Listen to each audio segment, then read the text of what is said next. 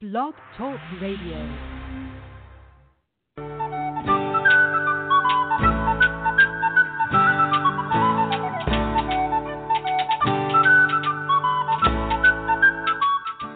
Welcome to the Spiritual Unity Radio Network, a station dedicated to the concept that all manifestations of the divine are equally valid. Join Reverend Terry Power HP, Robin McKean, and all the hosts for programming covering a wide range of spiritual topics, right here on Blog Talk Radio.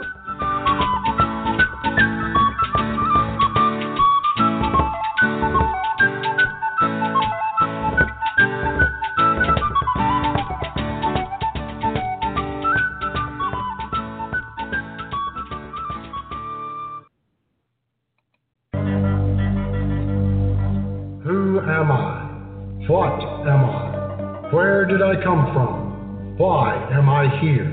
Is there a purpose to all of this? Join Hercules and Victus and crew as they seek answers to these and other timeless questions and serve Mount Olympus by safeguarding the path of mystic ascension.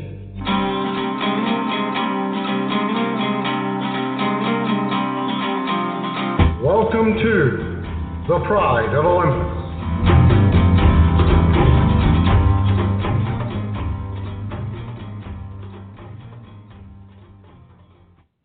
Greetings and welcome to Pride of Olympus.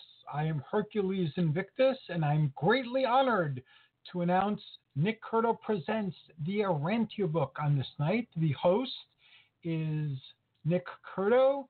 And as his guest, he has the one and only Hal Rainbow. Greetings, gentlemen. Hello. Good to be here. Thank you, Hercules. It's always one of the high points of my week when we do a podcast. So we're looking very much forward to tonight.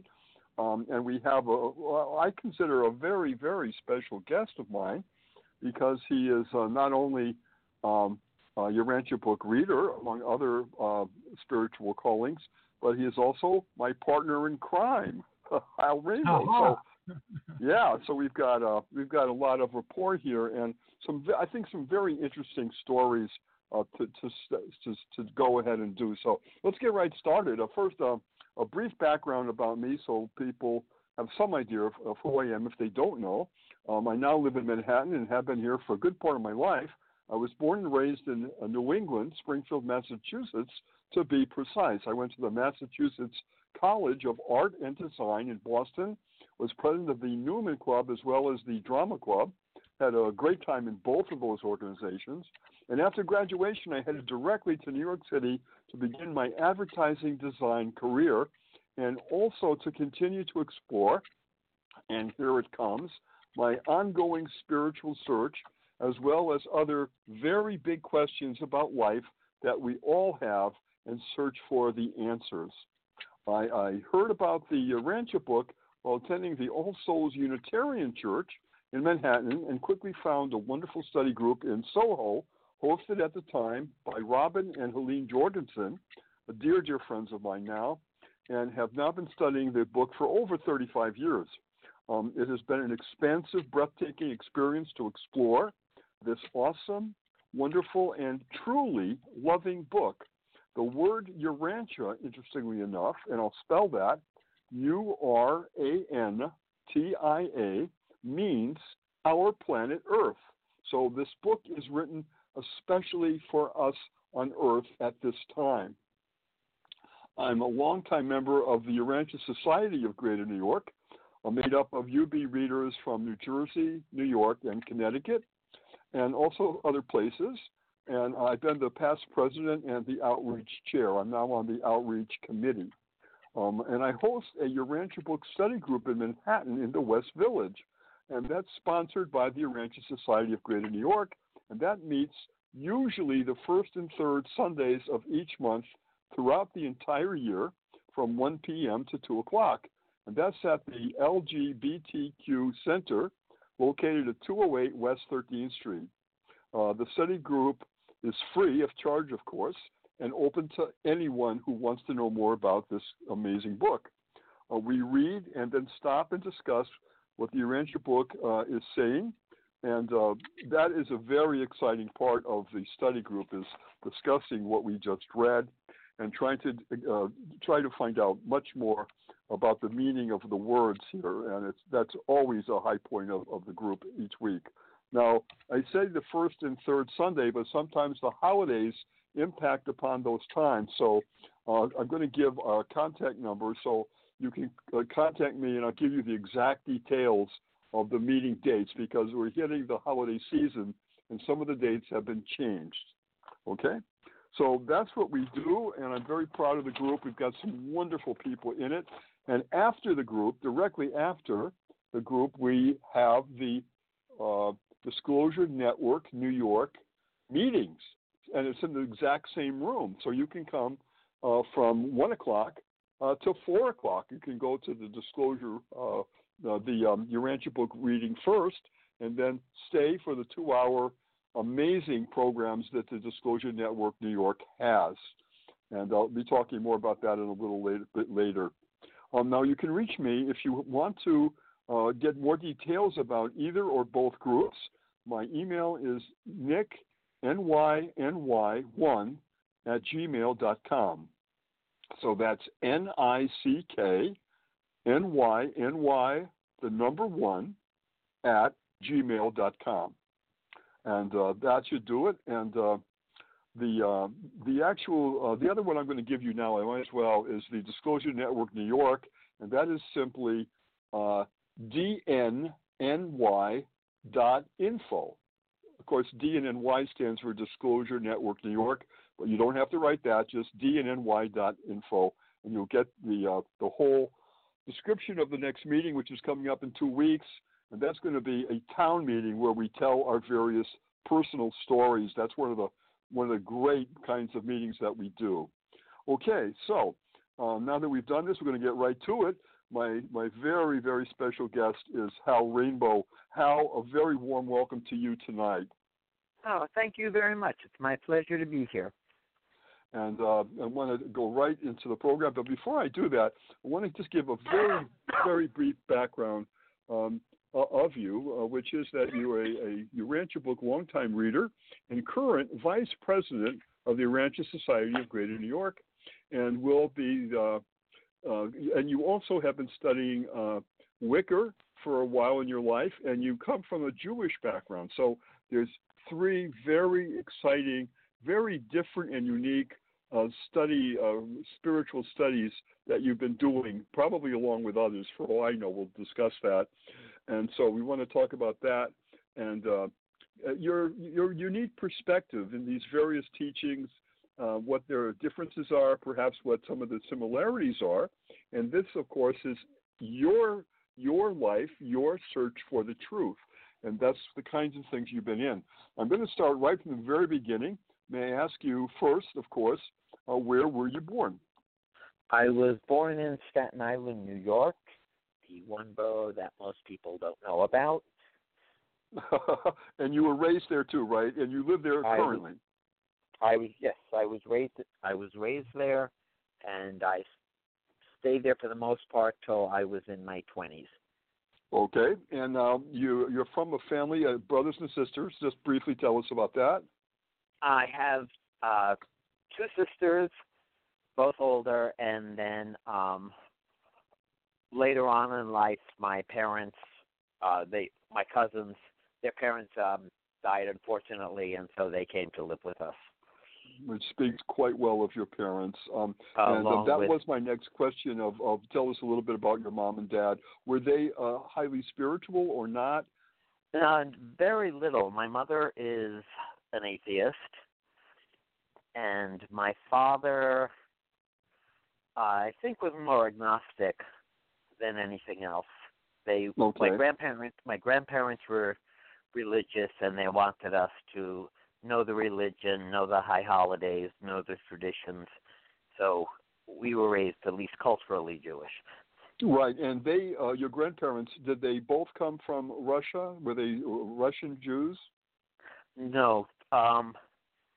3 of my grandparents were from the Russia-Ukraine area. I'm not sure exactly where. and my grandfather on my father's side was German. Okay, got it. And just briefly about your schooling. For the most part, I went through public school, public elementary school and junior high school, and then in high school I went to St. Francis Seminary High School, which was a Franciscan school, but it also worked on the idea that everything was project-based learning whenever possible. Okay. And so it was an experimental school. Right.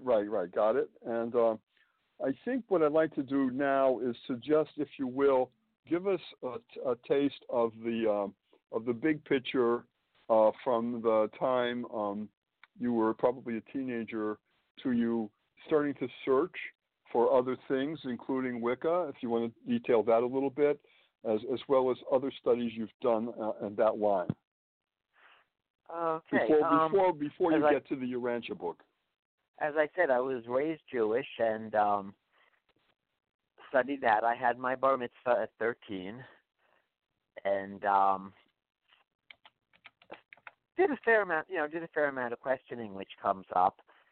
And then in high school, St. Francis was Catholic school, and it was seminary geared, so that you studied the teachings of St. Francis and the Catholic Church, which outside of the politics, I found was very interesting, and it was very much an extension of Judaism, so the teachings fit in together. And then I moved out to the Midwest, and I had found Wicca. I've been interested in it for numerous years and had read about it, and then had met a group of people who studied it. So And that was in the Midwest, you said, right? In the Midwest? This is in Minnesota. Minnesota, okay. I studied with them for quite a while and found it to be very interesting. I wouldn't say completely peaceful, but I could relate to it much more because it was things that happened. A lot of it was earthbound. A lot of it involved mythology and spirituality. But it was an easy religion to connect to. It made sense. It worked with the seasons. So I joined a coven out there, and I know as soon as you say the word coven, everyone kind of, the hairs on the back of their neck, the hairs on their back of the neck stand up. Right. It's just a term for, it's just basically a term for the different groups. For the groups of this, you have study meetings, they had covens, and it dispelled a lot of rumors like witch means wise woman, things along that line. But I studied that for numerous years, and then I came back to New York. And wait! Before we go back to New York, I want to go a little bit further and deeper into Wicca. Did they have, for instance, ceremonies? You mentioned nature. Can you give us some details? Like, what was that like? What did they read or do, or how was that? What was that like? I would really love to know that. Okay, Wicca ceremony. It can be done just about anywhere. It deals with the god and the goddess, which are the elemental forces, and it's a religion that works through nature, using nature. The meetings are not always outside. A lot of times they're in people's houses, but it involves invoking the four elements: earth, wind, fire, and air. Earth, wind, water, and air, And so incorporating the different aspects of the earth, the points of the compass, natural things such as sage, a lot of ancient protections. So it draws on the earth, and it draws on the elements, and it draws on the god and goddess of the earth. And that's how the ceremonies go. As far as there is no set written ceremony, there is a certain amount that you follow ritualistically, such as I said, calling the corners, setting the sacred circle, But how the ceremony runs is very similar to Urantia, that it's each individual's group style. Do they light candles? Do they have certain things that they say together? A lot of the groups that I was with, they did light candles. We used candles for the different corners, and there were some set prayers. You draw the circle with something called an asame, which was a ritual knife, which sounds much more dramatic than it is. It's a religious piece. It's a knife that you draw a sacred circle around, and then you also follow the circle with sage, because sage is a protective spice. Sage is a protective grass, and then you welcome the corners, and you welcome the god, and you welcome the goddess, and then you have your ceremony. And when the ceremony is over, you thank the god, you thank the goddess, and you release the corners, and you break the sacred space. Okay, and how about the location of the gods and goddesses? Is there any particular place in the universe that they reside, or how does that work? I don't think there is a particular place such as heaven or nirvana or such like that. They're spirits of the earth, they're spirits of the air. They're somewhat like the Christian and Urantia god. They're everywhere. Okay. So there's no particular place for that. And is this a worldwide spiritual calling, the Wicca? Yes, it is. Would Europe be a place where it happens to be a lot of Wicca? It evolved through Italy, the Celtic regions, so it is pretty well a worldwide religion. Okay, and in the United States, are there any particular areas where the Wicca organizations are, where they gather? No, there's not a particular grouping anywhere. They're located all over the country. There is no set, center of Wicca. Okay, and another question. It's very much a homegrown. It's very much a homegrown sort of thing. Okay, and also I want to, in visualizing these gatherings, do people wear any particular outfits or insignias or anything on them? Anything special that would be worn at a ceremony for Wicca? No, not really. It depends on the particular coven's choosing of what they want to wear. There is no set outfit or calling. A lot of people have the pentacle that they wear as a piece of jewelry. It's a point-up pentacle. And no, there is no. Different groups may try different looks. It depends on how they feel. Right, I could understand that. And one last question about Wicca: is there a particular book of Wicca, or is it several books, or what is that like? There are several books of teachings.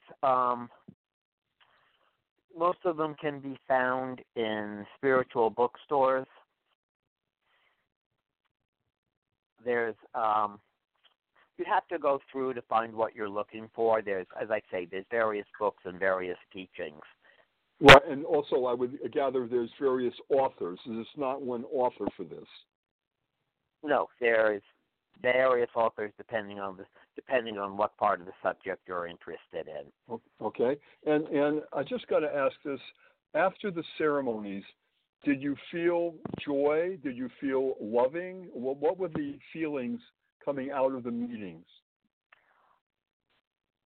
It was a very strange combination of excitement and enjoyment, but also there was a sense of calm. I know that's kind of hard to explain, the two things happening at once, but it was a very satisfied feeling, because it's not, at least the way we practiced, it was more a matter of It wasn't just, okay, everything's over. It was the energy flowing out. You brought the energy in, it rose, and then when you were done, it flowed out. So it was very much this combination of excitement and calm. Right. And just briefly, to go back to the Jewish religion, you still do go to some of the major holidays at temple, and right, in fact, I believe you just celebrated a couple of important holidays. I do celebrate the High Holy Days and also Passover. Right, and there's are there many Jewish holidays throughout the year? Several, yes. Several big holidays, okay. All right. And so now let's go to our Urantia book and tell a little bit about, I know the answer to this one, how did you find it, and what was your initial reaction to a 2,000-page blue cover book? Just give me a little bit of that, please. I first heard of the Urantia book when I was in high school. A couple of the priests talked about it, and they said they used it as a secondary source to the Bible. And to be honest with you, when I first heard about it and saw it in high school, my thought was, my God, it's a big textbook. When I first saw visually the 2,000-page book, at that time it was a kind of a very plain dark blue cover. It looked like a major book for lawyers. It had that kind of a feel to it, didn't it? Immediately, 2,000 pages. How would I ever get through it? Right? That's how I felt. With no disrespect intended, I also told someone it makes a great doorstop. But, well, as I said, I had first heard about it through high school and the priests there, and then as time went on, it kind of slipped into the back of my mind. And then you and I were talking one night, and you brought it up again. So that was my reintroduction. Right. And just when I started talking to you about it, and I believe I said to you that this is something that I have been studying for many, many years, and it really has helped my life. It's enlightened me. And I also said to you, this doesn't mean at all that you have to read it or adopt it or anything. I mean, you've got your own truth and your own interests. But I just said, I just wanted you to know that I am involved in it.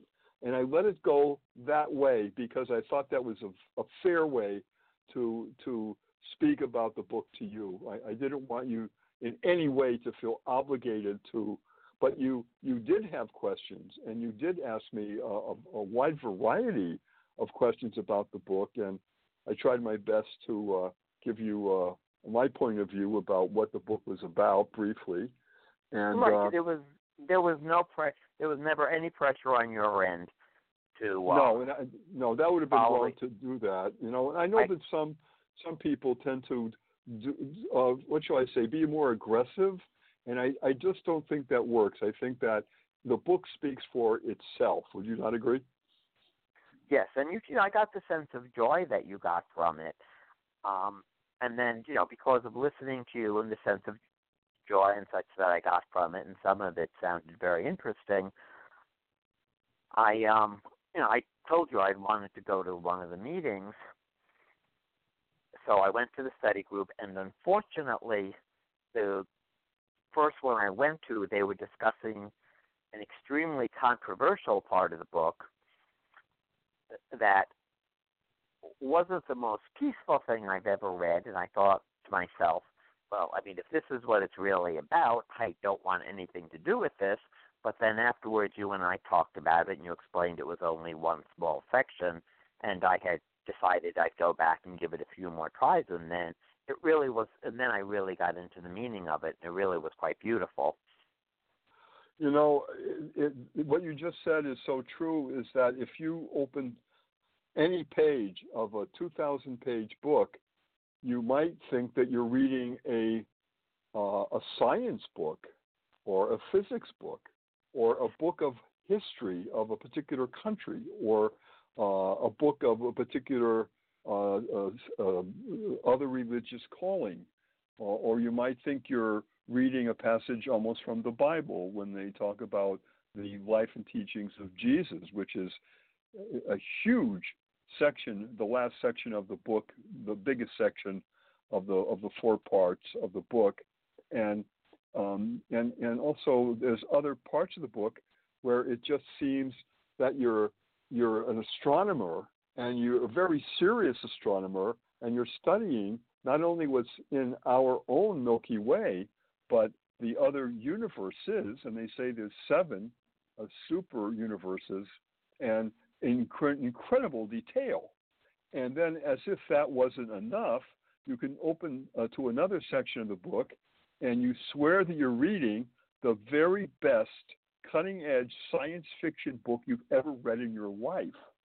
Am I right?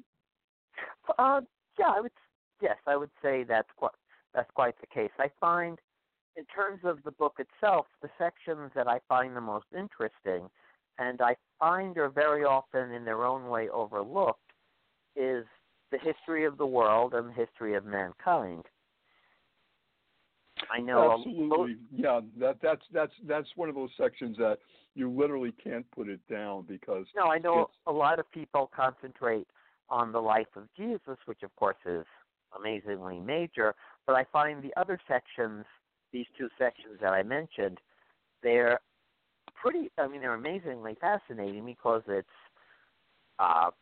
particularly if you're into history, literature, and mythology, it goes deeply into all of these things and gives a lot more study on it, a lot more reasons of how it happened, why it happened, the evolution of it, and it also takes some historical religious characters such as Moses and Noah and gives quite a backstory to them, makes them very, very human. Absolutely does, Hal. And the thing that was interesting to me is, although I've read those stories many times, I've seen the movies that are out there on that subject, what the Urantia book does is give you a 1 million times more powerful, more detailed version of those stories, and it confirms some of what you've been read and thought before. At other points, it quite disputes some of the concepts that you've had learned in the past, and it gives you reasons why. And so it never has ever gotten boring. Page to page, you're on the edge of your chair because you're absorbing information in a whole new light, in a whole new perspective. And that's very, very, I find that incredibly exciting. It's also, I like the way that it's written by so many different entities, and in some of the history section, you have some writers who have a somewhat biblical style. You have some writers who, in certain sections, have a very dry textbook style. I happen to like satire and such like that, and you have some entities where you're writing with all these kind of little bigs thrown in now and then. It's almost like, hey, get this, or really?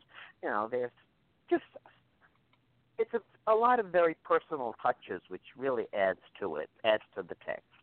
That was surprising to me, is though every so often some of the authors, and there are many authors in this book, chapter to chapter, will say something that is incredibly humorous. And I didn't expect that in this book. I just never thought that there would be any humor whatsoever, because they're talking about very, certainly serious subjects, subjects that we are all interested in finding out the truth about. And then all of a sudden, they'll put in this wonderful comment, and you're chuckling.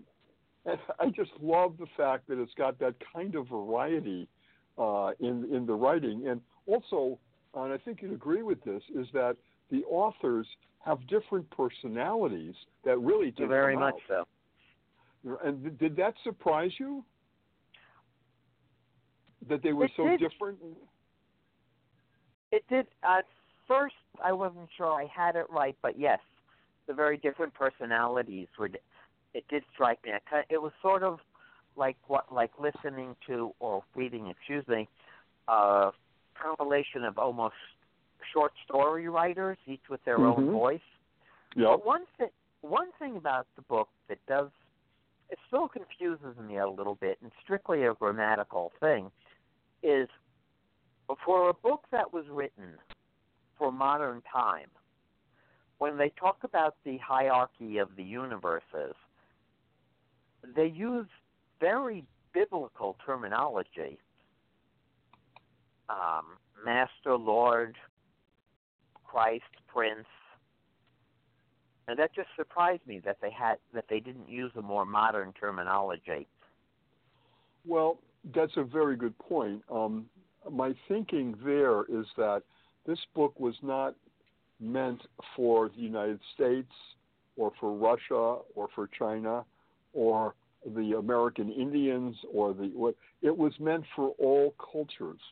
And that's a huge, huge challenge, is how to connect with people in so many different mindsets, of so many different histories of their own countries, of their own spiritualities and all that, and to try to speak and create a narrative that will reach all these people. And what you're saying is true. Some of it is cutting edge, modern, like you wouldn't believe. Other parts of it are like you're saying, almost like it was hearkening from a different era. But it's reaching, I think, those people too. It's kind of pulling them all in and saying, you live on planet Urantia that you call Earth, and you are all part of this beautiful planet, and you're all family. You're all related. And I think it's an attempt, I mean, this is my thinking, to kind of speak to all. And so you're going to get sections that you feel as though it was written just for Hal Rainbow or whoever. And there's other sections that seem like they were written for people in the Ukraine or wherever, the Buddhist. Because some of those concepts and some of the words, even some of the phrases, are from those other cultures. So it's such a massive work on so many dimensions and so many levels. It's multi-leveled. I have never seen a book ever that had so many different levels of teaching and thought, all combined in 2,000 pages. And, right. Did you feel that's a feeling that you've had too? Does that make sense? Yes, I found it overwhelming in parts, and I also found that at least I thought it was interesting that its flavor tends to blend between Eastern philosophies and a fair amount of Christian theology, not yes. meaning the atonement principle, but more the older Christian philosophy, which was more what they believe was taught at the time of Christ. Yes. I think those seem to be the two big influences that I've gotten out of it.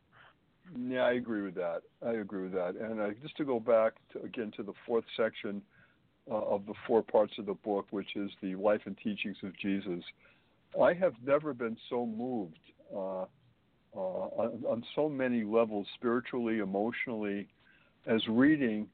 It's almost day to day, city to city, group to group of what Jesus passed through in his life here on Urantia. And although the Bible does have some of that, and again, the word some of that, this is just like 100 times more detail and a lot of stories that we've never heard before, that people and regions and how he was treated and what he said to people, that's never been reported before. And in the writing style of that 4th section, you feel as though you are there. You can see it clearly. You can almost smell the food, and you can see the faces of the people as they're listening to what he's telling them, and it moves them, and it makes them think. And he, of course, speaks to the littlest child, holds the newborn babies, speaks to the elders, speaks to everyone, speaks to women on an equal basis of men and women are equal at a time when that was big news, and a lot of people certainly didn't accept that. So he is doing this future talk as he is trying to explain who he is and who they are and how they relate to each other. That section, which by the way, that's the section we're reading right now in the study group here in New York City. On that note, invite folks to participate via the study group. We're running out of time. This was a fascinating show. Thank you, Nick.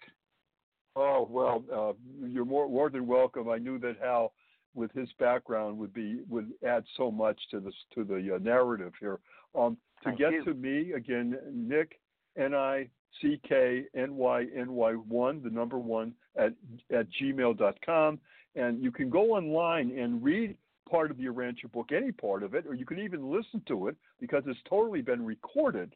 And here's the website. They just redid the website and made it even more beautiful and striking. And the website is urantiabook.org.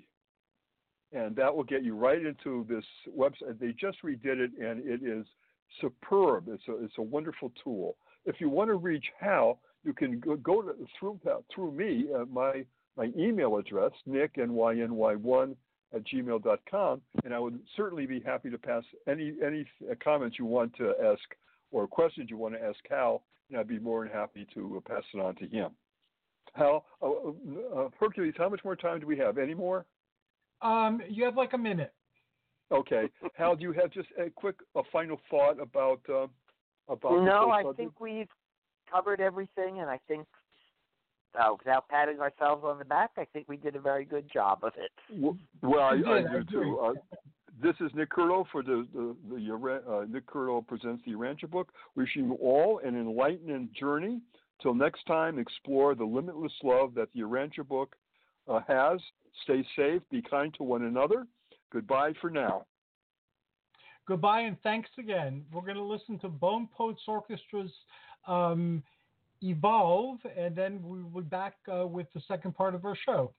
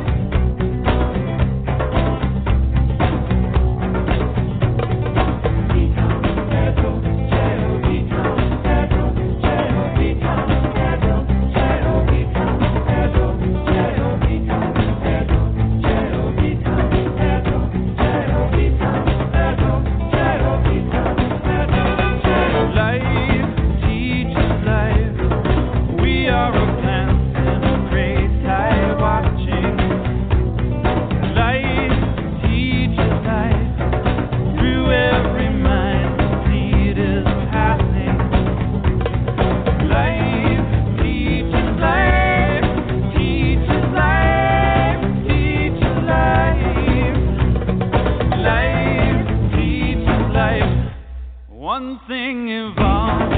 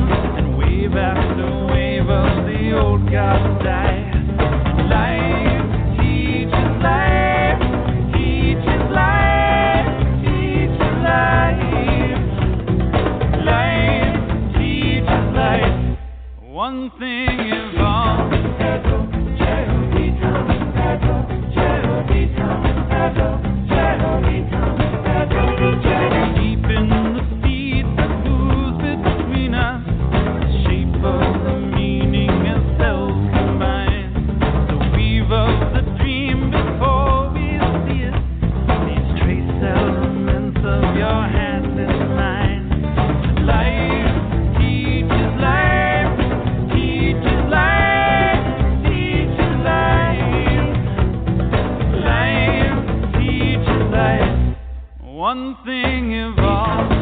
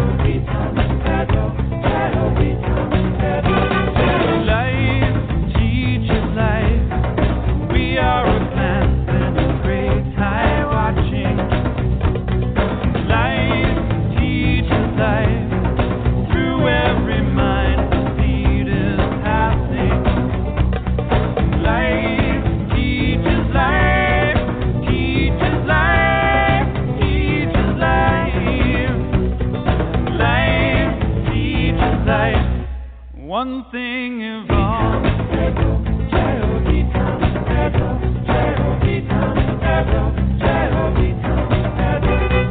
Strand in the web of all existence, revealed in the joy of a midnight kiss, spanning the centuries of starlit distance, or so it would seem on a night like this.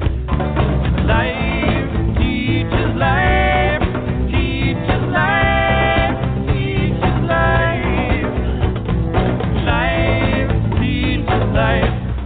One thing evolved.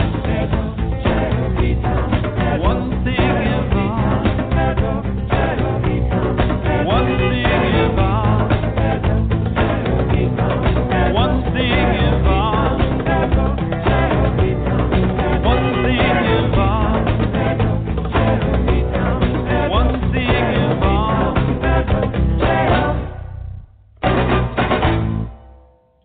Greetings and welcome back to Pride of Olympus. I am Hercules Invictus, and our next sector is the Perceptor Project, hosted by Phoenix the Technodruid. Today we'll find out more about Project Preceptor and how people can get involved if they so choose. Greetings and welcome, Phoenix. How are you? Not too bad. Greetings and salutations. We still have Nick on the line? No, Nick is no longer on the line. Okay. It's unfortunate. Okay, so yeah.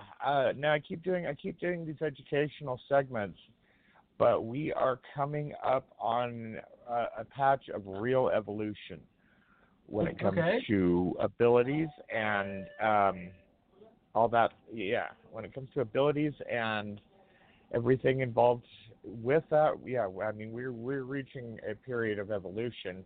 And pathways as well as doors are opening up. Here's a lesson to all our listeners. Definitely, if you got a bug to go start pursuing something, be all in on it because, amazing things will open up. Now, within the past few months, actually, let's say the past 9 months, knowing that I was going to have to get radio involved, as a science, I was going to have to learn more about that to pursue goals and stuff that we've set out. I set out to go ahead and do that. Now, where I say real evolution, okay, so first off, imagine if we could stop piracy in international waters, or at least make it a lot harder to commit acts of piracy. I mean, we hear stories. We hear stories about Somali pirates all the time, and it's like nobody's really doing much because hey, it's in international waters. Coast Guard runs by it. The Coast Guard will do something about it, but these are pirates. They know how to avoid the Coast Guard. Okay. Not only that, for our water, for our combined goals in cleaning up the oceans, Now, getting clean water is out of the ocean is a question of how hot can you get that water. But now Nick has talked. You know, I've really got to praise him. That lemonade is a very lofty goal. So now working all together. So I was asking if he was here initially, is because I figured out. I think that I figured out a good, at least an addition to those ships once he gets to making them, and that would be basic telemetry through radio, or you take some of Nick's ships, or there was that kid in Sweden, I believe it was, that started the whole revolution for us 5-6 years ago. From what I hear, that kid's doing great. Now, every one of these ocean cleanup boats that we deploy, imagine not only if it could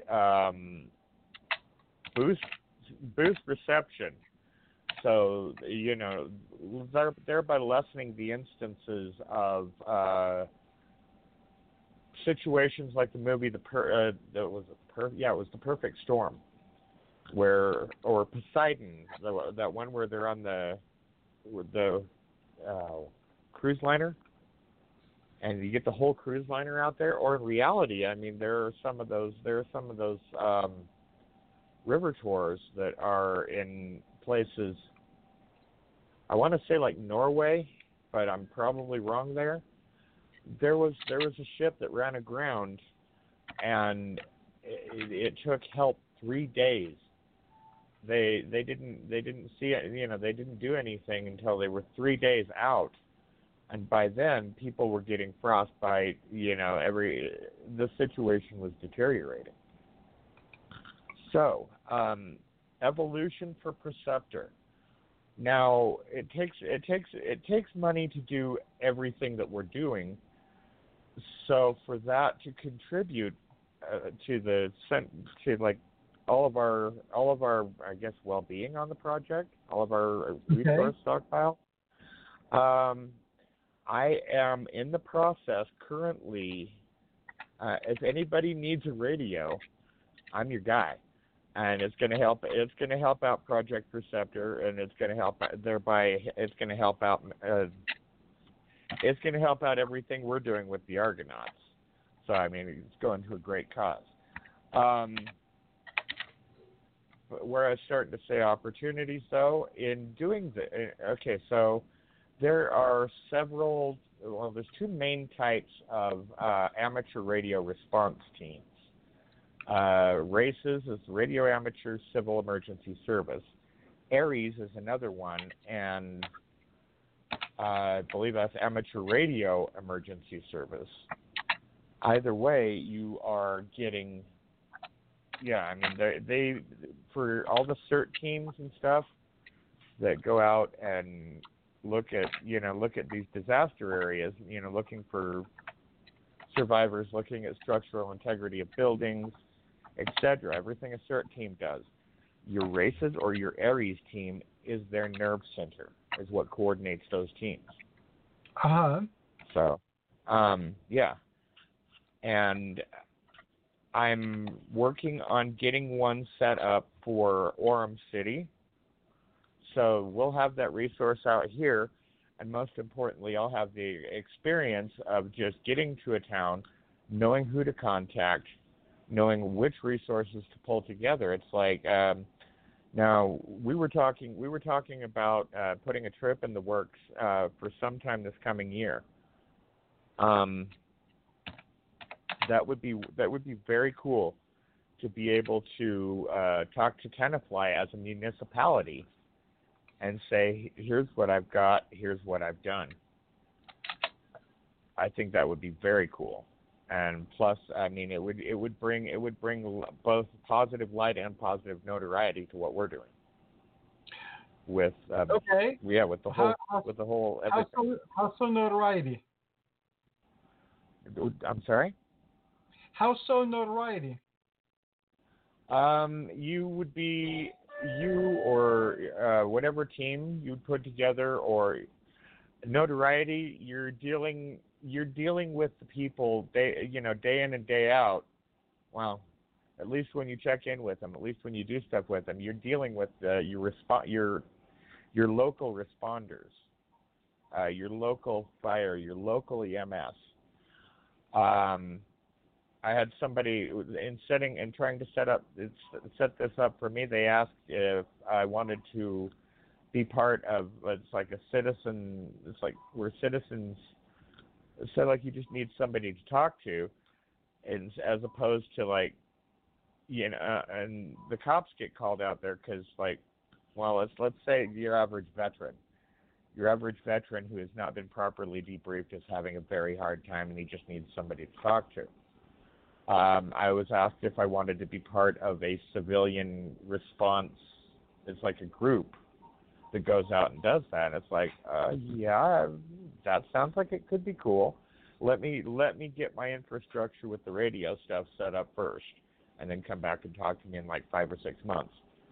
They're like, okay. So yeah, I mean, dealing with the responders, your local people who are going out there and saving lives, is how you would be gaining positive notoriety. And I mean, I always use it responsibly out here, but yeah, I mean, there's times I've been called upon to be a hub of information for the local Orem authorities. Nothing like really superstar, but having a radio in my hand and being able to do like a neighborhood watch program, which is another thing. You can have your neighborhood watch commanders, your block leaders or whatever. You can have them check in and be able to coordinate with each other using the civilian radio stuff. Most importantly, though. Okay, so before we got on, or before I dialed in, that's why I was like 2 minutes late.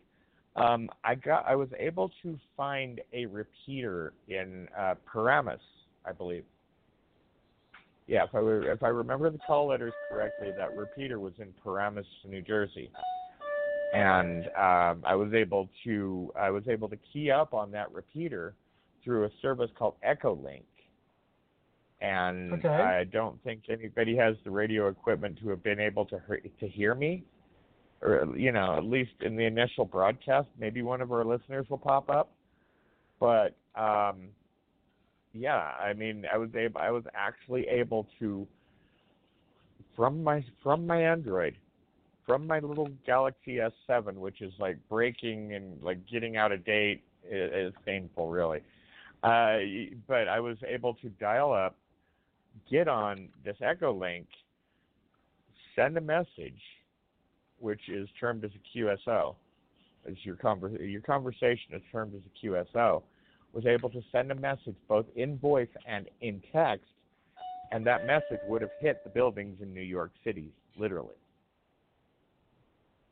So there's that aspect. There is the digital aspect. Yeah, I definitely think as far as my library game goes, I definitely think that as often as we can get me out there, I could probably do like a 1 or a 2 day workshop on radio alone. That'd be great. One thing that should be like a pretty good call to action for people that, young budding operators would be, hey guys, first off, we have no restrictions above 250 gigahertz, which, at least for now, is why I'm saying, because, okay, so you're not getting, which, just a 10-second segue into a previous conversation. We were worried about waves that are shorter than 1 millimeter.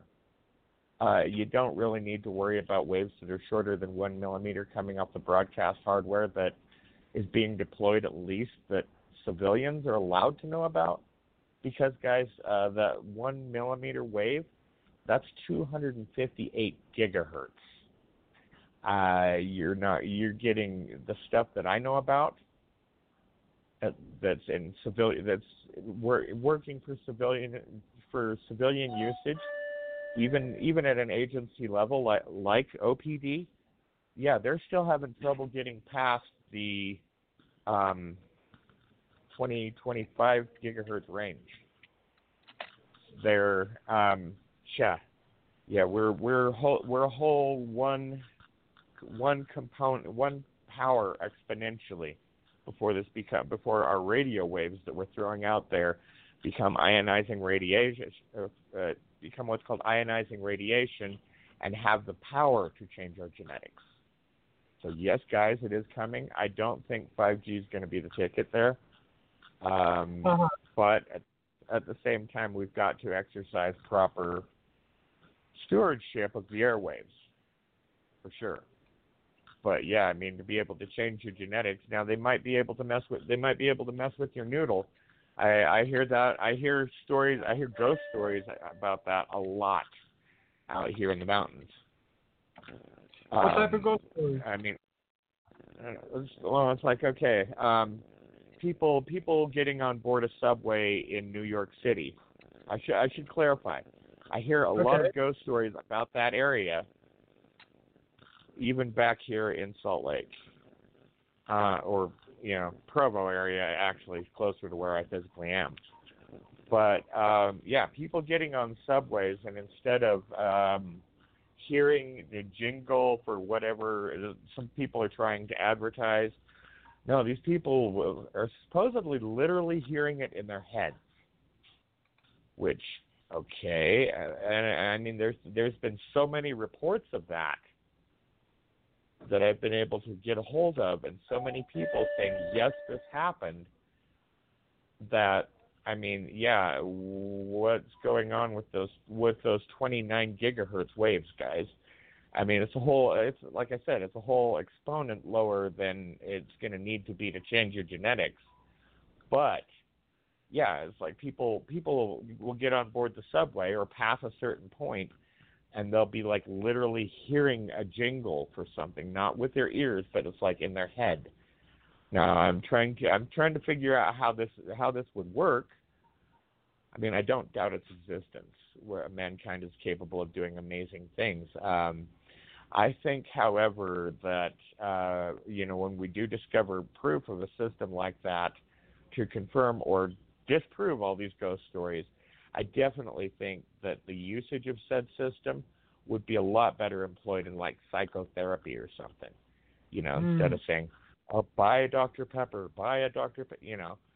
And instead of that coming through as a message, have it play. No, dude, you're really all right. Yeah, you just need to put in a little bit. All those motivational videos, Herc, that we sit there and listen to ourselves, and occasionally sit there, occasionally like post 4 or 5 of them on our Facebook page, would be much better served application if they come through with a technology that can circumvent the human ear. And you can literally hear stuff in your head if they come together with that technology. We have one of our regular guests, like yourself, you're a regular guest. One of our regular guests, Michael DeLuce, started talking about bicameral mind. Are you familiar with the concept? I'm sorry?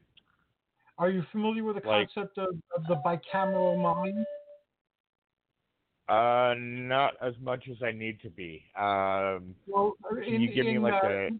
Sure, I'll give you like a few bullets. Basically, right now, it's one of those theories that's no longer in vogue, but for a while it was in vogue, and it explains a lot of things. It's basically that the voices in people's heads are the two hemispheres of the brain communicating. And in antiquity, before we developed modern consciousness, these voices were perceived as gods or ancestors or spirits or, one of a number of things, depending on the person's belief system, but they came in the form of commands that directed you what to do. So what you're sharing right here, it sounds like we've come full circle, and we've transcended the bounds of our bodies in the collective subconscious or unconscious or imagination, whatever you'd like to call it. And now there'll be like a new center directing things out that people's brains can pick up. That would be kind of like analog telepathy in that application. In other words. Kind of, yeah. Okay. I mean, now,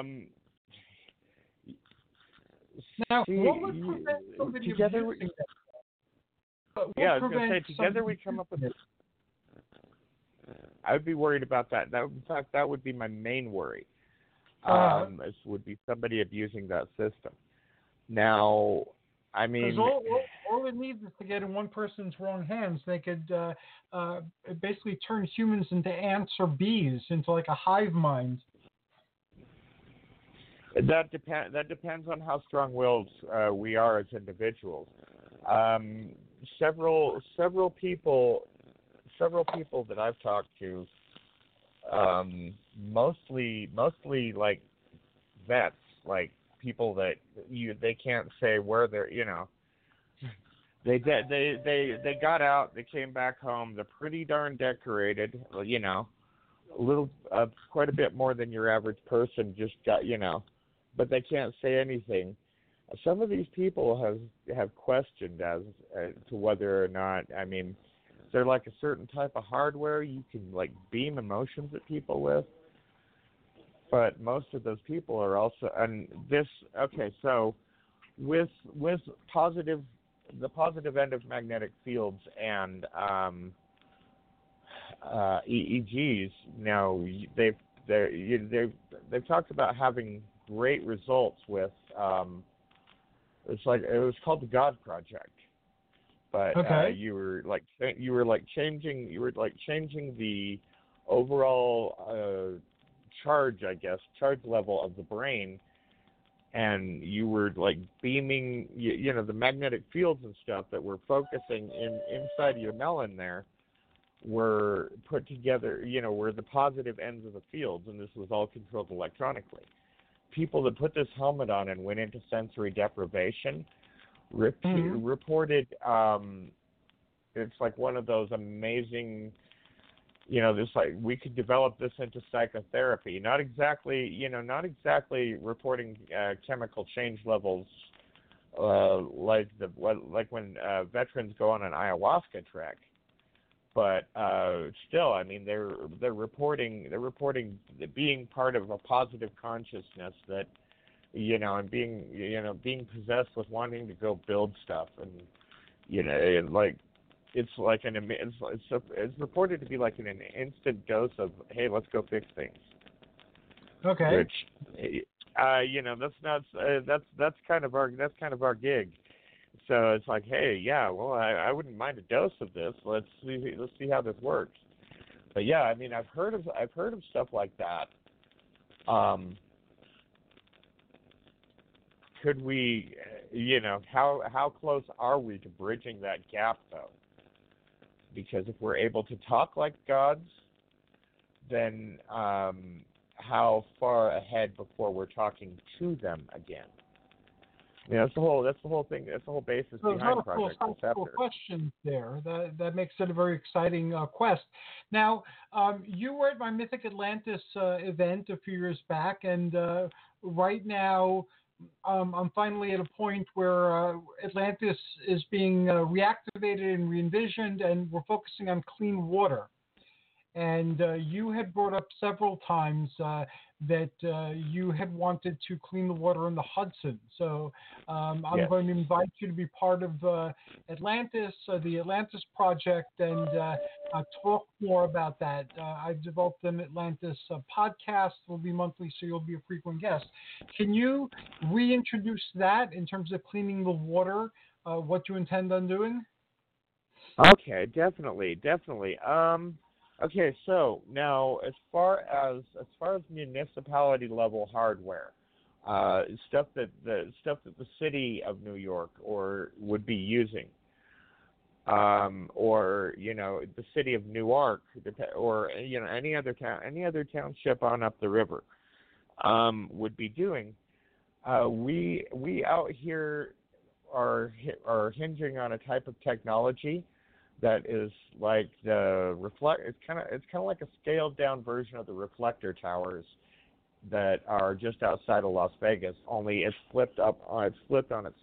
It's like the tower, only it's flipped on its top. So essentially, it's a big, huge lens, right, that heats up salt inside of a chromium ball.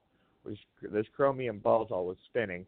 Salt's getting pumped in, turning into a liquid, going out into a heat exchanger. Power is a byproduct of this, guys.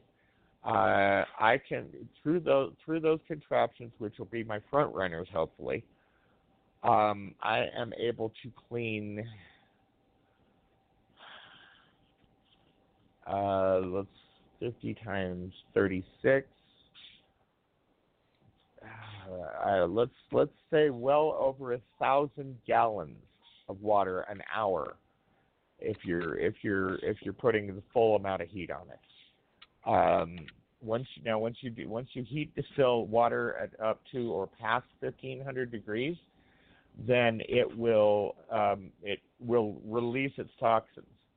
Now, as far as the smaller, more block to block or borough level stuff goes, one thing I would like to do out there, which is something that I'm trying to perfect out here. We were talking about using natural means of filtration, i.e., getting some river water, putting it in like an aquaponic system, not a hydroponic system in particular, but an aquaponic system, which uses instead of the hydroponics for those not versed. Hydroponics, you're taking pure water, yes, but you are introducing chemicals into it, which, I mean, as wonderful as they may be, that's still those chemicals are still required to be processed from their base forms in a way that most people that are like completely natural, completely organic would not be okay with. Versus we have a solution here where you can, that's essentially everywhere, but the solution is you take fish, feed the fish, take care of your fish in the little fish tank, pipe the water through your plants. They have this is starting to take off as like a microcosm idea out here. Hopefully I can claim part of the reason why, because I've been talking to enough people about it forever now. But yeah, I mean, you can take a type of fish, say tilapia, for example. A lot of people love eating tilapia, but you want to get the stuff that's been farm raised, because tilapia are wonderful fish for I guess you could say aquacultural applications. When they figure like at a treatment plant that the water is clean enough to be released back out into the open, they will take these fish, these tilapia, and kind of do like a canary in the coal mine type of thing. And I mean, if the tilapia thrive, you still as a human being wouldn't want to drink this water, but if the tilapia thrive, then I guess they figure it can be reintroduced. Like, come on, guys, we live. This is 2019. It's almost 2020. There's got to be a better way than a canary in the coal mine with some fish dish. If there is that a lot of people eat out here. Let's just say that. At least out in Utah. Utah's a landlocked state. Believe me, you cannot get good seafood. You can hardly get a good spring roll. But now there's the ability to clean the water that way. You can set up aquaponic gardens on A-frames that are and have hundreds of plants in little tiny areas, right? That should be another thing. Now, in addition to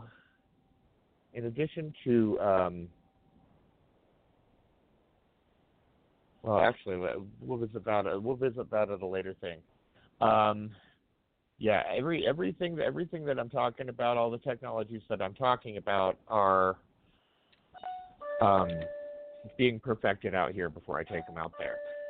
Now, one thing that sites like Riverwatch could exponentially benefit from, would be better hardware, better ways to read and report. One thing, and I've been trying to get a hold of somebody out there. Perhaps we can team up on this, Hercules, like in an off time, and like have you help me find the correct people to call. But I have 2 words for riverwatch.org, and those 2 words are particle electronics. Okay. You can get sensors that you hook up to transmitters, and these transmitters can transmit out to 20 miles, and you can run those off of solar panels on little, similar to how you guys have the solar panels kind of sticking out the power poles and antenna fly. Okay, yes. Like you go walking down the street, and every 5th power pole you got like a solar panel. Similar to that, except for you can deploy this in like a marshlands area. So. Okay, so that is a very interesting project. I wish I understood the science of it better. There are, but there's several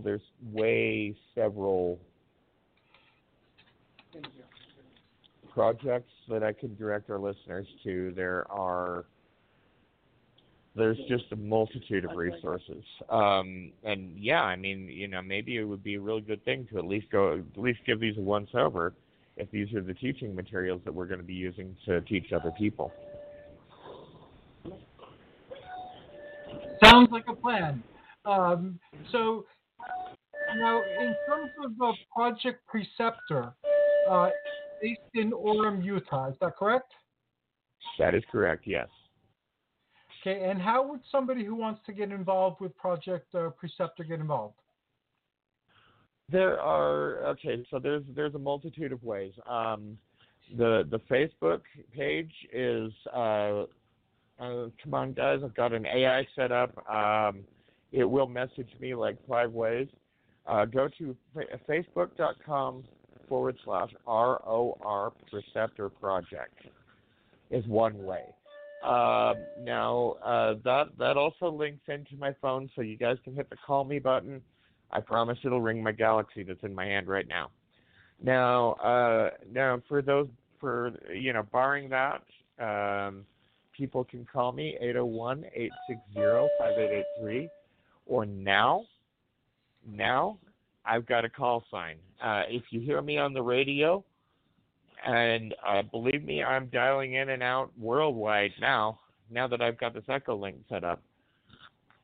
Like I said, there's very, very, very few places that I cannot just reach out and queue up. So my radio call sign, if you guys see me out there, definitely say hi, is KJ7KHC. And that is an FCC issued radio call sign. And yeah, I was going to say, if people also want to, they can run that through the FCC database, and at least for the moment, it'll lead you right to my home office. But yeah. Okay, so folks can reach you, and what projects, before we wrap up, what projects is Project Preceptor currently prioritizing? Prioritizing is communications and sensor distribution among. I'm finishing the greenhouse project, getting the sensors network up. So yeah, I mean, if you can write code that communicates with like various sensors, definitely I need to talk to you.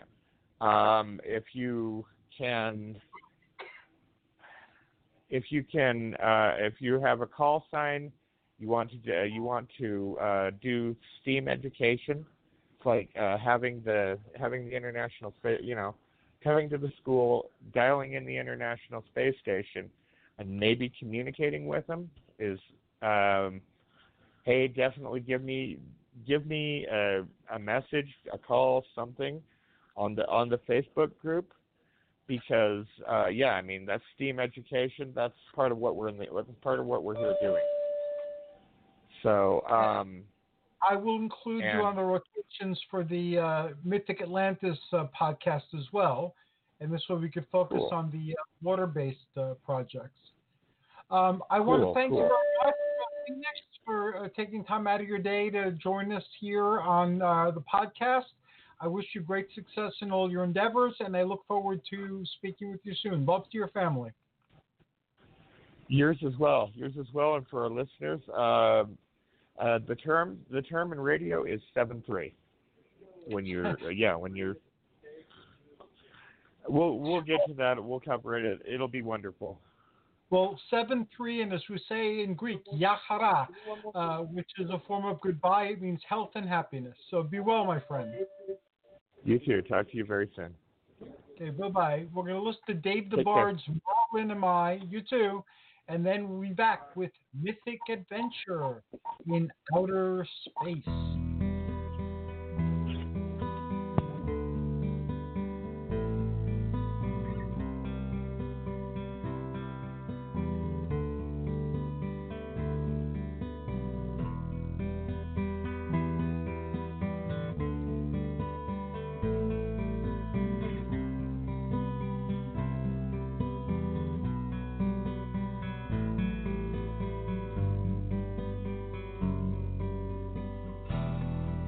In a tower on a western shore,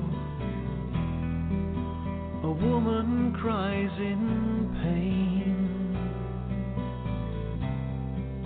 Outside a storm gathers as a soul is born again.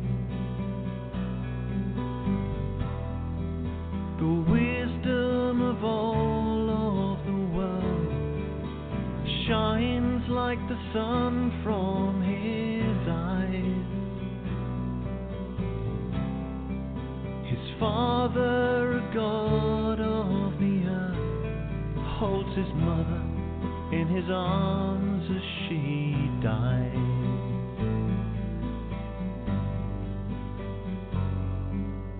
Merlin am I, Merlin am I. I know the secrets of the land and the sky, land and the sky, and you'll hear my voice where the eagles fly. Merlin am I.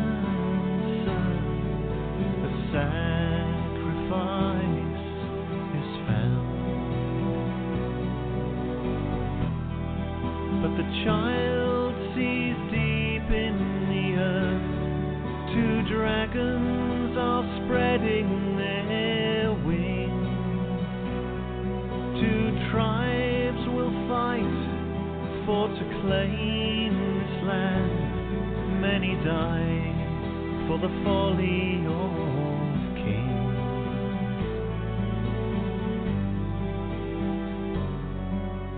Merlin am I, Merlin am I, and I know the secrets of the land and the sky, land and the sky, and you'll hear my voice where the eagles fly. Merlin am I.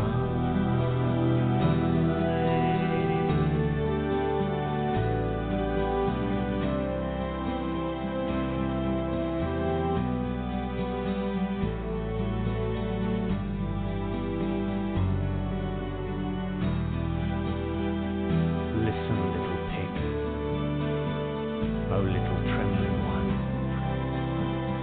Under this thin blanket, I can find no repose. And since the Battle of Arderith, I no longer care if the sky falls or if the sea overflows. Forest is calling him from a field soaked with blood, where hundreds lie dying for the people that he loved. Now he runs in the shadows, and madness the future reveals, that the island of Britain is Merlin's island, and he lives here still.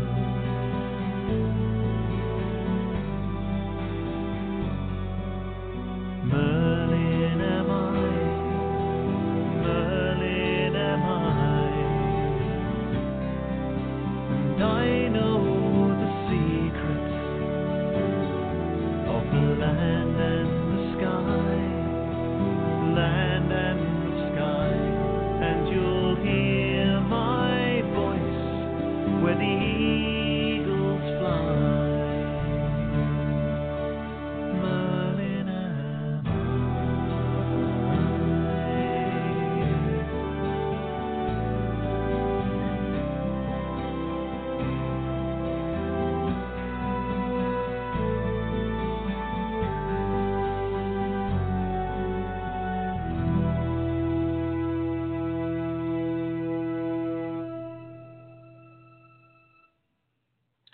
Greetings and welcome back to Pride of Olympus. I am Hercules Invictus, and I am honored to announce today's last segment, Mythic Adventure in Outer Space.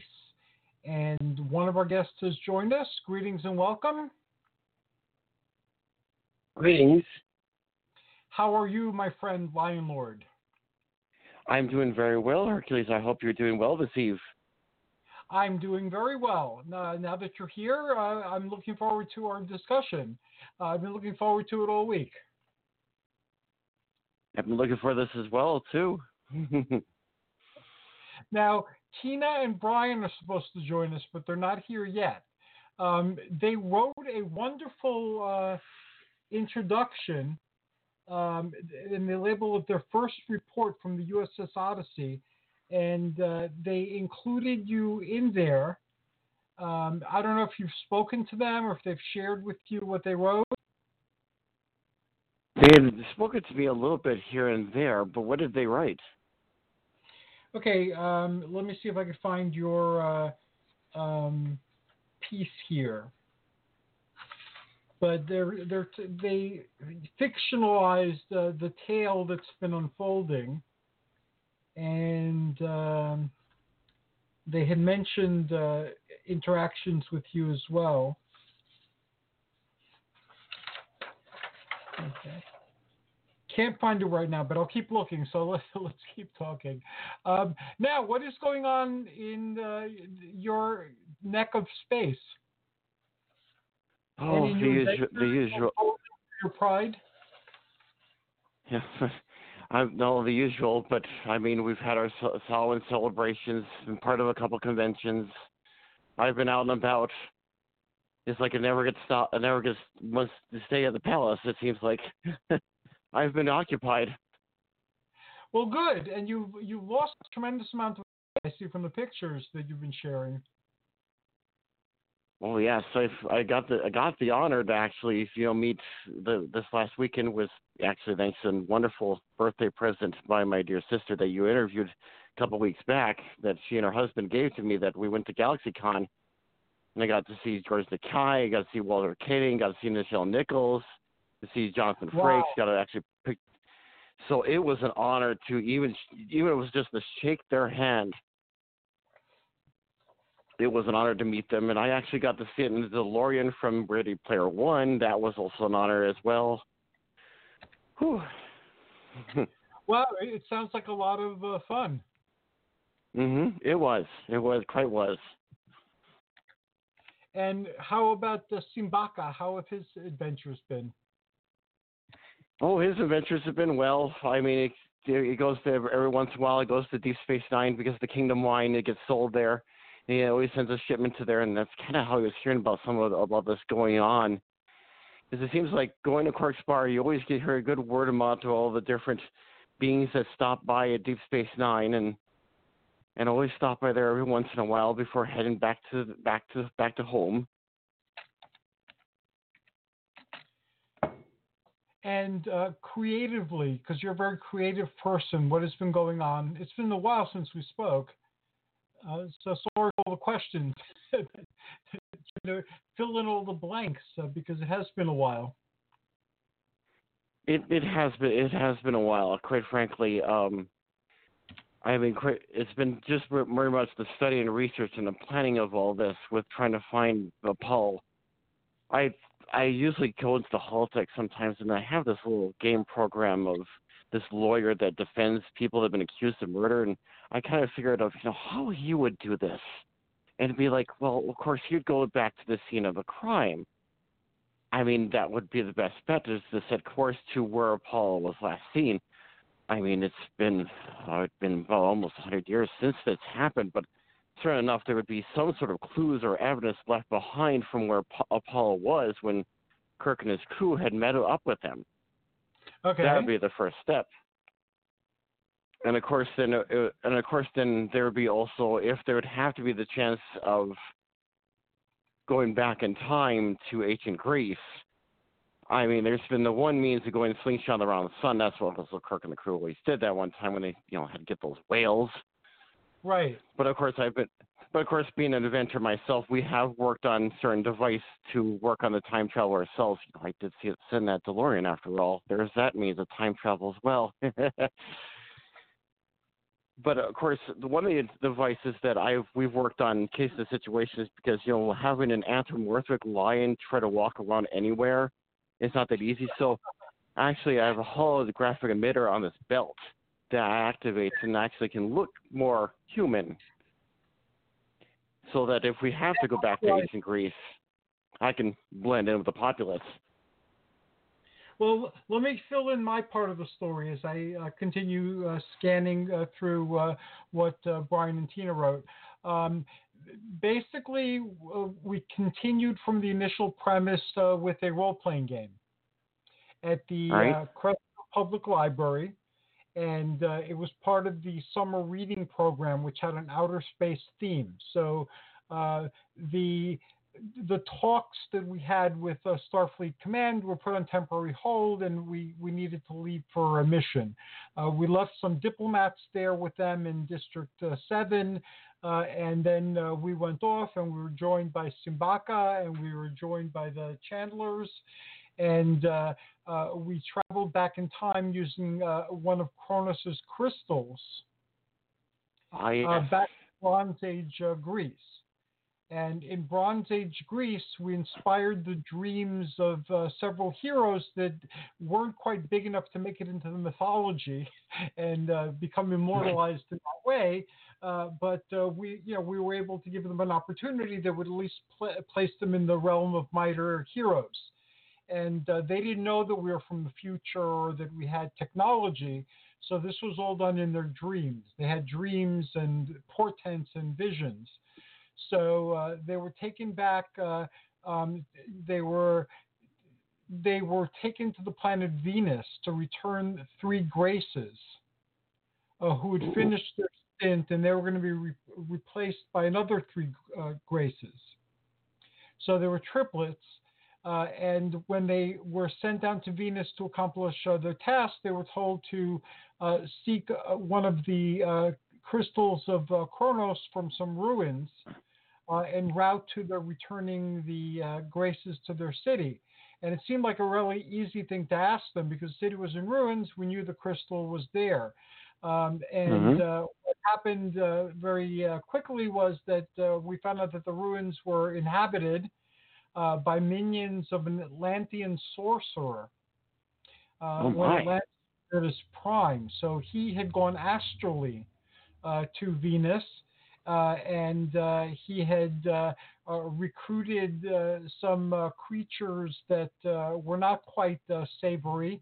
And he not only stole the crystal, but he kidnapped the 3 Graces. So, oh my word! In an adventure that spanned the planet, and the planet was conforming to Edgar Rice Burroughs' idea of what Venus would be like. So even though I didn't quite introduce any elements from Edgar Rice Burroughs' Venus books, his interpretation of Venus we were looking at, because again, it was a reading program. I want to encourage them to read. So I told them all about the Burroughs books and so forth. Unfortunately, I didn't have any to give away for free. Otherwise, I would have given them. So I gave out Rick Riordan, Percy Jackson, and other books, Chronicles of Cain, and so forth. But anyway, after several adventures, they were able to rescue the 3 sisters, to escort them to the city, and to get the 3 new Graces, which were returned to the time ship. And then they had to get the crystal from the sorcerer because our crystal had been damaged. And basically, this was a time when there was a revolt in Atlantis, and some of the water gods had challenged Poseidon's right to rule. So, they were able to travel astrally. So, we were caught in the middle of an Atlantean war on Venus with our time crystal shattered, and only one on Venus that we can get our hands on. So the adventures continued throughout the summer until they finally got the crystal.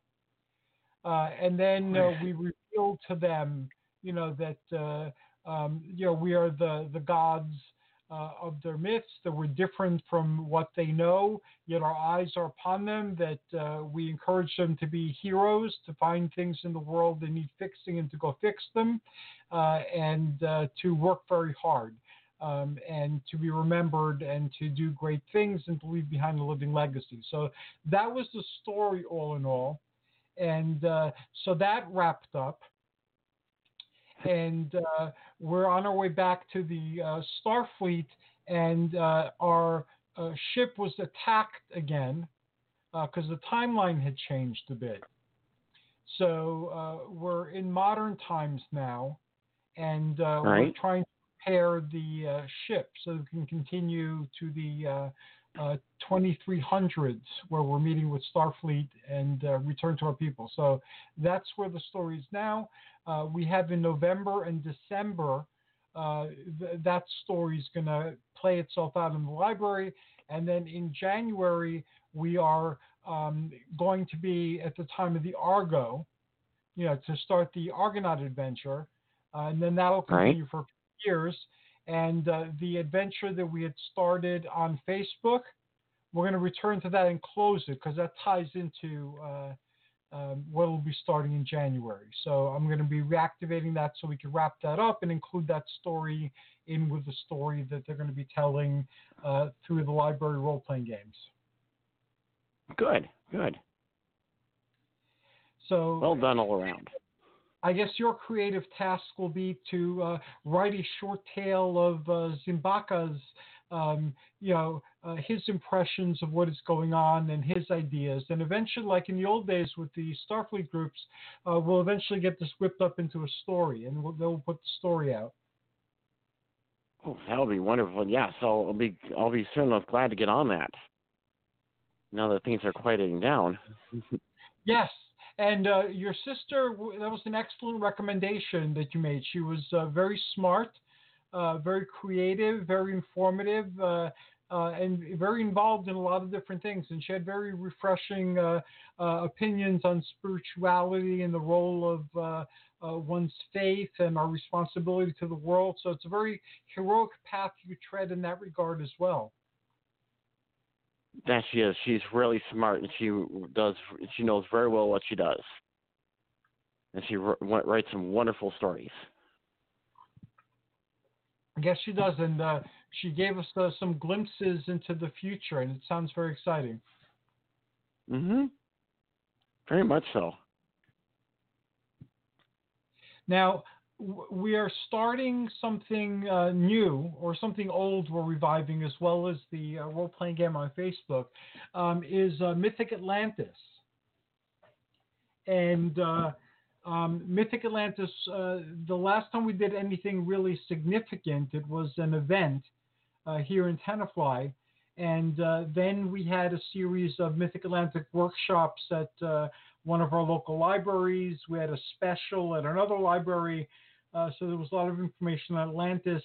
And I had said back then that the next phase will be to find a cause and attach ourselves to the cause. And the cause that has emerged, which makes sense, is clean water. Our clean water is imperiled, and we need it to live on this planet. And several things are happening that's imperiling our clean water even more, with the revocation of several parts of the Clean Water Act. So that's what we're going to focus on. Our mission here as part of Mythic Atlantis. And I'd like to invite you and Simbaka to be part of that adventure. We would be glad to. I've seen your posts about that, and it's really important that we get, our clean water back in action. I mean, it's been tragic that's always been happening in Flint, Michigan, especially with the fact that they're struggling still to this very day about getting clean water. I mean, water is important to our bodies. I know we're mostly composed of water, and here in New Jersey, several of our lakes have become tainted with that algae that's the killer algae like they have in Florida with the red tide and things like that. So kids and pets have gotten sick by playing in the water, and some have died. So the whole problem with clean water is becoming more and more urgent. And then there have been rumors that I've heard from many sources that some municipalities have been using water from fracking, which is radioactive, to clean roads. So that's not good either. Yeah, we've had issues here for like some of the lakes in North Dakota and Minnesota where when people go boating, they don't properly clean the boats off, and so they can sometimes transplant some of that algae over. And then, of course, the other major issue was that, of course, that pipeline that goes through North Dakota and South Dakota, they just recently had one part of that pipeline leak. I mean, it was in a field, but it's a scary thought of some of that would seep into one of lakes or rivers that go through the states. Yeah, that is. Has there any new progress been made on that? Nothing recently. I mean, just like I think it was like about a week or so ago, there was a major leak that happened in South Dakota, I believe. They they had it leaked, and they haven't come out. They've still been investigating why that part of the pipeline leaked, and it was just a big black blotch in a field. It's bad. So that's a challenge too. I believe yes. that Tina and Brian have joined us, so let me include them on the conversation. Greetings and welcome, Mr. and Mrs. Chandler. How are you? All right. Glad Greetings, to hear. guys. I'm here with Thomas, and we are. I told Thomas that you had written him into your report, but I don't have my glasses here, so I was having a difficult time locating the paragraph so I could read it to him. But since you're here, why don't you, tell Thomas how you included him in your report. I shared what the adventures at the library were like, and I'll do so quickly again. So we'll spend the next few minutes catching up. Tina, the floor is yours. Oh, well, thank you. Sorry to be so late getting on here. Yes, okay. Things happen. Basically, I know Thomas and I had talked before, but I couldn't remember what he had told me since my mind is all full of feathers these days. I've written to the point where the Odyssey was in station, and Brian had gone over or Admiral Chandler had gone over for a report from the station, and I'm reading a report on Tambaka's planet, and I sent my character had sent a couple of emissaries to the planet, and since the king was not on planet, so that they were being entertained and talked to by the twin sons of the king. And next thing I know, here comes Admiral Chandler. He's stopping in the office. He's not happy. Apparently, the station manager had to talk to him about what happened in the past with his service to Enterprise, about James Kirk, and the nasty episodes of temporal foul-ups that he did. And especially when it came to, and it just went out of my mind, I'm so sorry, and that he has met someone who was claiming to be, especially when it came to Apollo, and he had met another one of the Olympian gods by the name of Hercules. And Kim Sabaka and Hercules was there on the station, and we were going to be meeting him later in the evening on a official, since Starfleet is all about official greetings and welcomings and things like that. And Chandler's all about business. He's like, I don't have time to waste on this nonsense. Why about Apollo? This didn't make me comfortable when we met him the first time, and now I'm meeting another one of these guys. I bet he's just as arrogant as Q and everything else. And he's recounting about the legend that he's more down to earth. He's more the people person.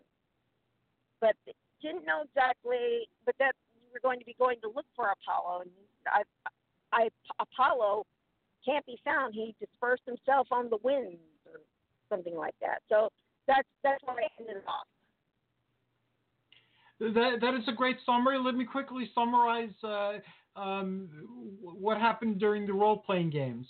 In the role-playing games at the library, which is part of the library summer reading program, because they had an outer space theme, I introduced the Burroughs-ish type of Venus. And that's Edgar Rice Burroughs. His concept, which was what the scientific ideas were at the time, is that Venus was a lush jungle planet that was covered with heavy clouds. So that's what the Venus was. And we had to leave the Starfleet conference. We left some diplomats there. And with you guys, we used a crystal of Kronos to go back to the past during the age of heroes. And there we found several individuals whose destiny it was to be heroes, or they could be heroes, and we allowed them an opportunity to be heroes. And they didn't make it to the myths, but here was an opportunity to at least be heroic for their community. So through dreams and visions and all sorts of tests, we qualified them to come with us to bring back the 3 graces of the heroic age back to Venus, and then to get the next 3 graces and bring them back to Bronze Age Earth. So there were all sorts of plot things the kids didn't know about as to why we couldn't personally do this, but we had to do it through intermediaries. And we got there, and it was pretty easy. Our Kronos crystal had gotten stressed, so there was another one in some ruins on Venus that are not that far from where they were delivering the graces. So we sent them down there, and they were to pick up the crystal and go deliver the graces, pick up the new graces, return to the ruins, and they would be back on the ship. And so that was the plan. Of course, we did not know during that time Atlantis was at the height of its sorcerer science, and there was a civil war going on that particular timeline, and Poseidon's reign was being threatened by Triton and several other water gods. So one of their sorcerers, Batrachus, was trying to get this for them on Venus astrally, and he influenced a lot of minions on Venus, so they kidnapped the 3 graces, and they had the time crystal. So the adventures were pretty much rescuing the graces, dropping them up in the city, returning them to the ship, and then, getting the crystal from the sorcerer, and all sorts of Atlantean stuff going on in between. So to make a very long story short, because this went on through the whole summer into the fall, they accomplished that, and then they were on their way back. We were on our way back to the future from now to meet with Starfleet again and continue that whole negotiation when we were attacked. So it seemed that something different had happened in this timeline, and the Atlanteans, who were the rebels, had emerged triumphant. So our vessels were damaged, and we're around the time of present-day Earth. So how this is playing out in the role-playing game in the library is the Olympians are going to proceed as superheroes, because that's what they're viewed as in these days. And while we're here, we're going to notice the problem with the waters. And it's going to tie into the Atlantis plot line. And we're going to pick collectively our first charity type of thing, or our first activism type of thing, and that'll be the clean water, because we need clean water. And then in January, we'll continue with the clean water here, because that's what we are doing here. One of the things.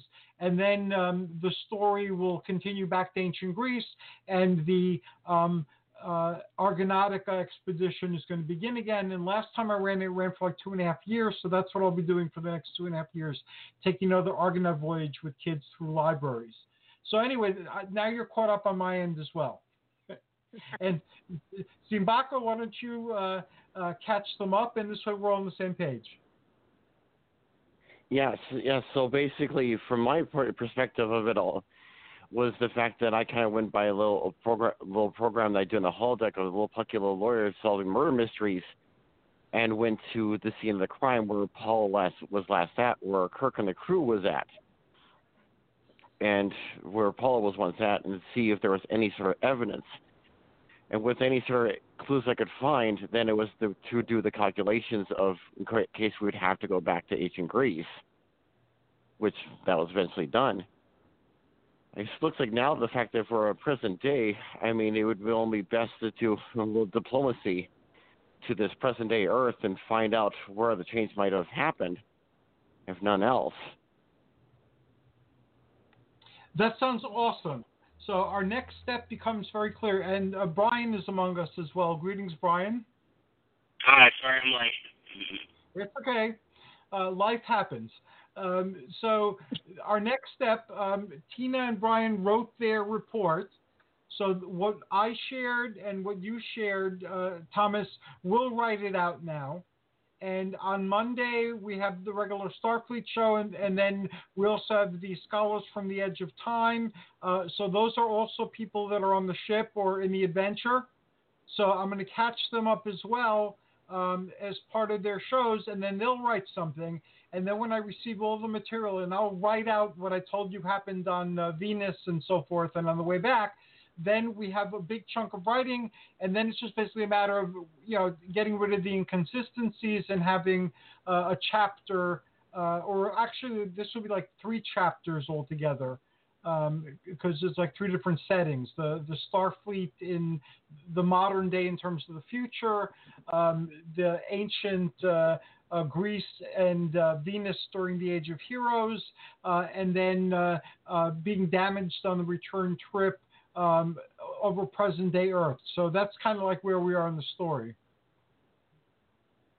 Understood. Now I'll get my report written up as soon as I can. We'll do it by next month, and this way by next time we speak, because this is going to be your regular segment from this point on. We'll meet monthly. Right. Won't be on rotation anymore. So this will be your show. And because it's your show, too, if you have things you want to announce, if you have people you'd like to talk to as guests, just communicate with me ahead of time. We'll coordinate it.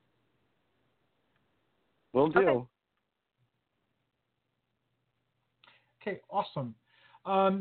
So what do you guys think about the clean water being like our collective mission in the present day? Hello? You still there? Yeah. Still. Oh, you're breaking up real bad on my part.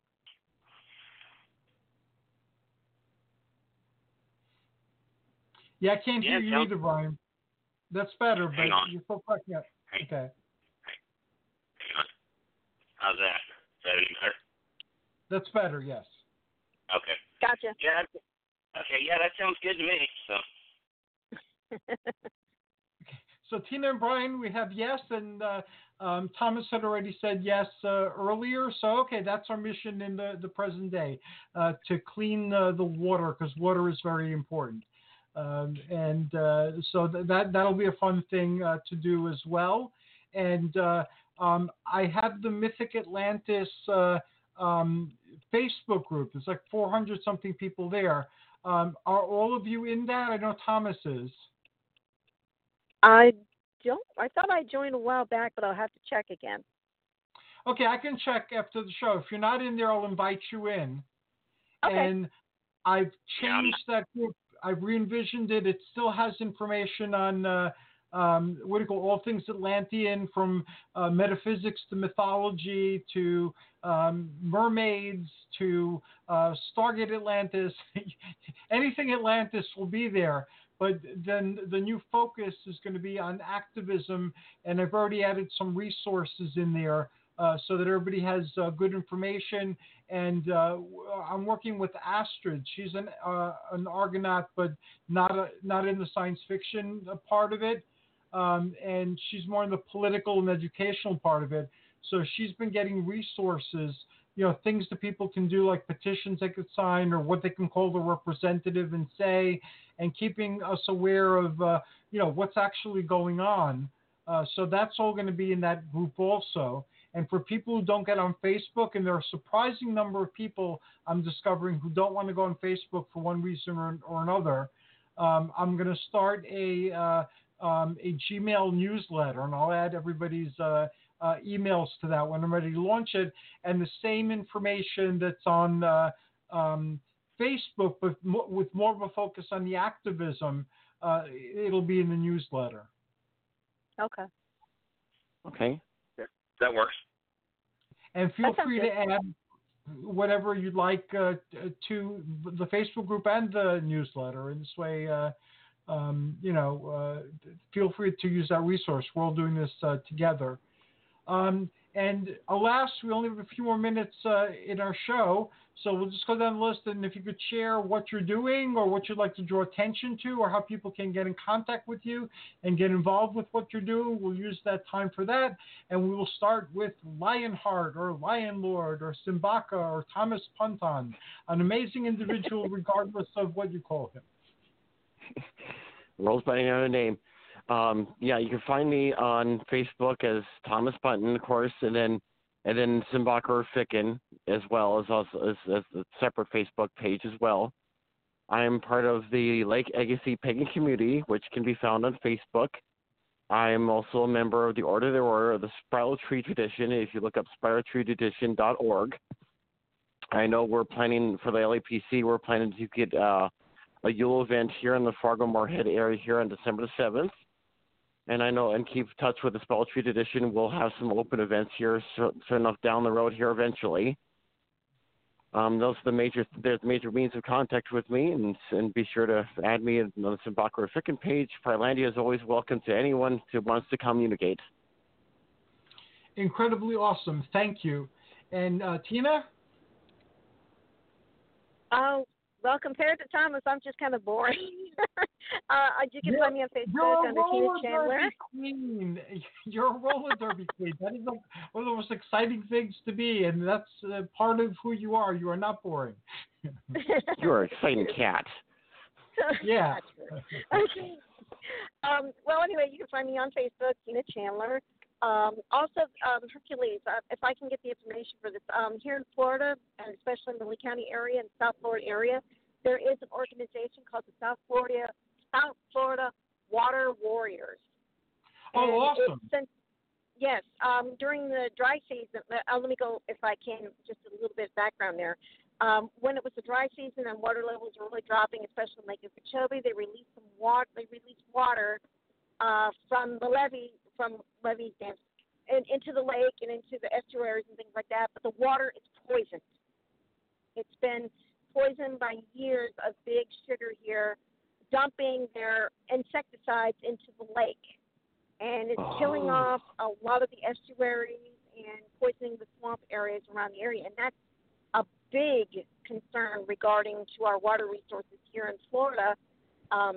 Because of our swamplands and our estuaries, it's killing off the estuary birds, and it's even killing off our alligators, and those are really near and dear to us. Not killing off those darn pythons. That's tragic. And wow. This group came up to, and also we've been seeing a lot of more of the red tide and these algae blooms that literally killing off oxygen-bearing plants and fish and things like that. And it doesn't smell too good around here lately, but because of all the dead fish. But one of our hosts got sick on the beach in Florida. He got that. He and his wife both got that the algae thing, the red tide. Yeah. And now we have something similar in New Jersey Lake. So it's been getting pretty bad up here as well. So the Water Warriors was formed to hopefully make our politicians aware that this is happening, and we just can't keep poisoning our environment, our atmosphere, and especially our water like this. If we don't have water, how can we live? How can we exist? So if I can find that information, I'll send it up to you too. Thank you. We can share the information on Facebook, and if you like, I can interview them, or you can interview them, and let's get them on the show. And let's. I have a Mythic Atlantis show that I'm starting too, just to focus on this. So it could either be during this segment here, or on one of the Mythic Atlantis segments, or we can create a special. But yeah, okay. Let's raise people's awareness. Okay. And Brian. Well, compared to everybody else, I'm really boring. Oh, come on. Yeah. If you want to get in with the Star Trek group, we're on Facebook, obviously, it's Starship Odyssey. If you want to get in with my comic book store, that's under Comics, Cards, and Stuff, or Fort Myers Comics, one of the two. And you can find me pretty much haunting either page. So that's kind of my contact info. Well, thank you, and I want to interview on one of the vocational things, because owning a comic shop is like one of the coolest things most of the people I know can imagine. And so, we'll talk to you about that on one of those shows. And unfortunately, we only have like 30 seconds, so I'm going to close the show. Thank you again, and thanks to all our listeners. You guys are awesome, and I look forward to all our future adventure, both fictive and factual. Thank you. Thank you. Good night. Good night. See you soon. Olympian blessings to all who have joined us on our adventure. Now go forth and create a better world, one filled with light and love. On behalf of the Pride of Olympus and her crew, may your journeys be joyous.